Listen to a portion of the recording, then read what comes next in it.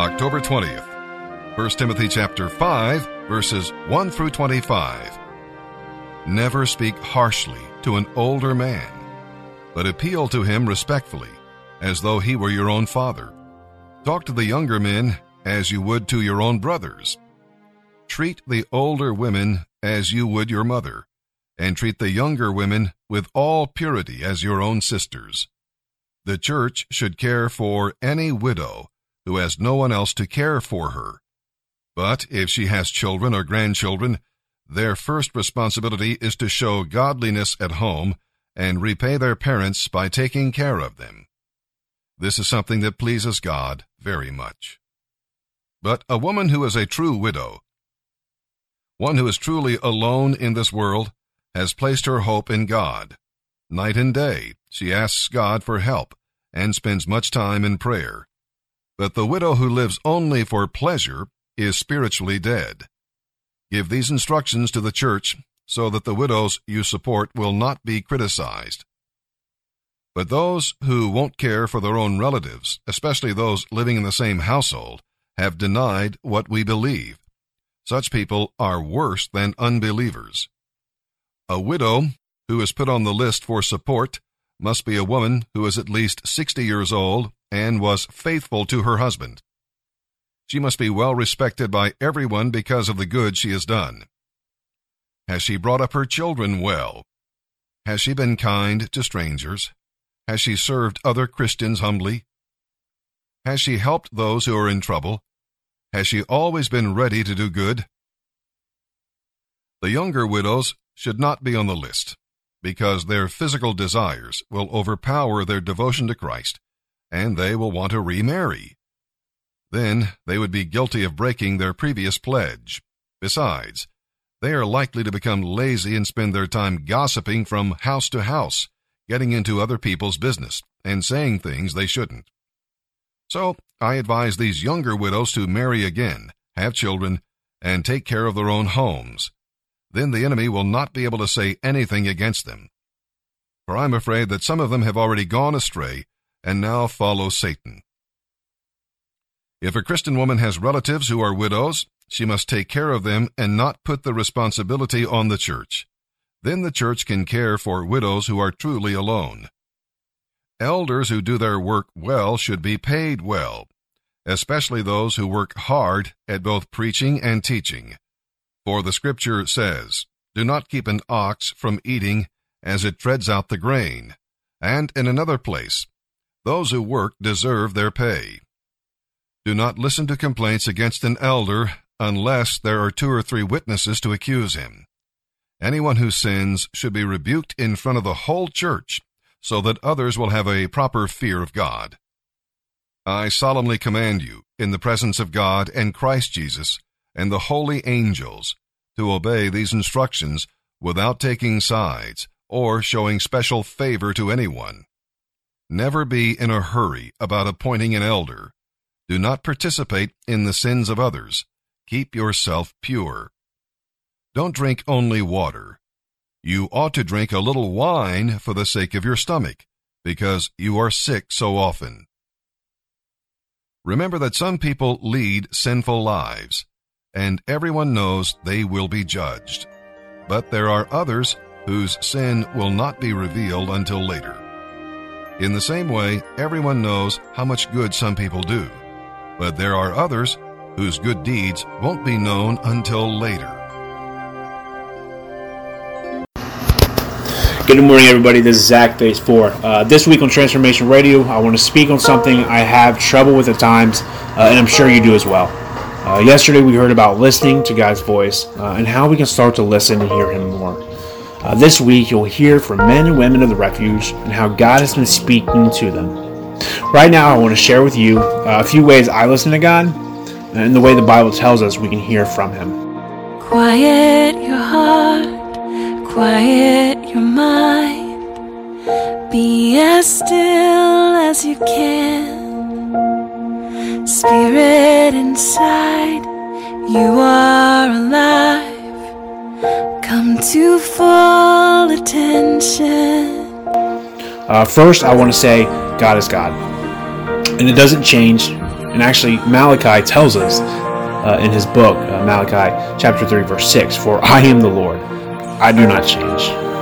Also in Hebrews, where the unknown author tells us that Jesus Christ is the same yesterday, today, and forever. Which brings me to my next point. If we have heard from God before,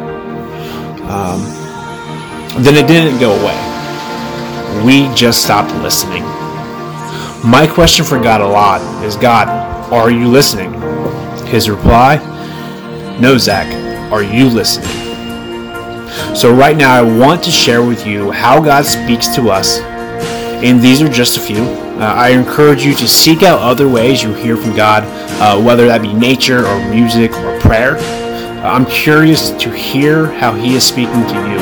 Quiet your heart, quiet your mind. Be as still as you can. Spirit inside, you are alive. Come to full attention. Listen, your Father is speaking. His word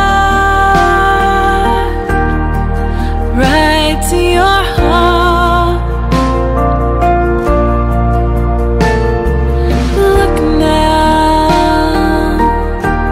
He's showing you pictures. He's here to meet you right where you are. My first is through His Word. In 2 Timothy 3:16 it says, "All Scripture is God-breathed and useful for teaching, rebuking, correcting, and training in righteousness." This is His story, written for our lives to be lived righteously. To me, this is the most important because John 1:1 says, "In the beginning was the Word, and the Word was with God, and the Word was God." This clearly states the Word is the truth, for He is the truth. So we can't go wrong if we read His Word and allow Him to speak to us through it. Second would be other believers. I'll tell you right now, if God can speak through a donkey, like in Numbers chapter 22, verse 28, then speaking through believers should be something that we see regularly. What I've learned through my brothers is a lot of the time being held accountable, something I don't agree with, but it is the truth. And I get upset because I know it's the truth, but I don't want to die to my flesh 100%. The flesh feels good, right? Did you know if you put a frog in cool water and slowly boil it, they don't even realize they are boiling to death? It's because to them it feels good until they eventually die. Well, every day I don't listen to my brothers and sisters about things I may not want to hear. I'm just slowly allowing myself to boil. Now, my third and final one is His Spirit. In John 14:17, we are told from Jesus Christ Himself, and I quote, "And I will ask the Father, and He will give you another advocate to help you and be with you forever, the Spirit of truth." We all, as saved believers, have the Holy Spirit in us.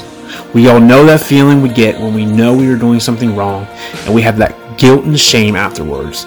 This allows us to recognize it the next time and convicts us. Or that feeling when you see that person crying and it says, go pray with them, but you justify it and say you don't know them, or they won't let you, so why try? Well, I'm here to tell you that that feeling is the Spirit of God. In Titus 1:16 says, "They claim to know God, but their actions they deny Him. They are detestable, disobedient, and unfit for doing anything good." So the next time you get that feeling, act on it. Don't deny it. Another example is, have you ever been with a few people and all listening to the same message or sermon, but you all heard something different and took something different away from it? Well, that's because the Spirit speaks to us all in different ways. So we need to ask God to reveal himself to us more and awaken our inner spirit so that we can listen more. He speaks to us daily, but we are the ones that do not listen. So I ask you to take a minute this morning and listen. Let's pray. Abba, we love you and are beyond grateful for all the love you bestow upon us every day. Awaken our minds and our hearts to your understanding and not our own. Open our eyes and our ears so we're able to recognize your voice when you speak. Allow us to search for you even in the chaos and noise. Reveal yourself to us. Amen. I love you all, and let's just try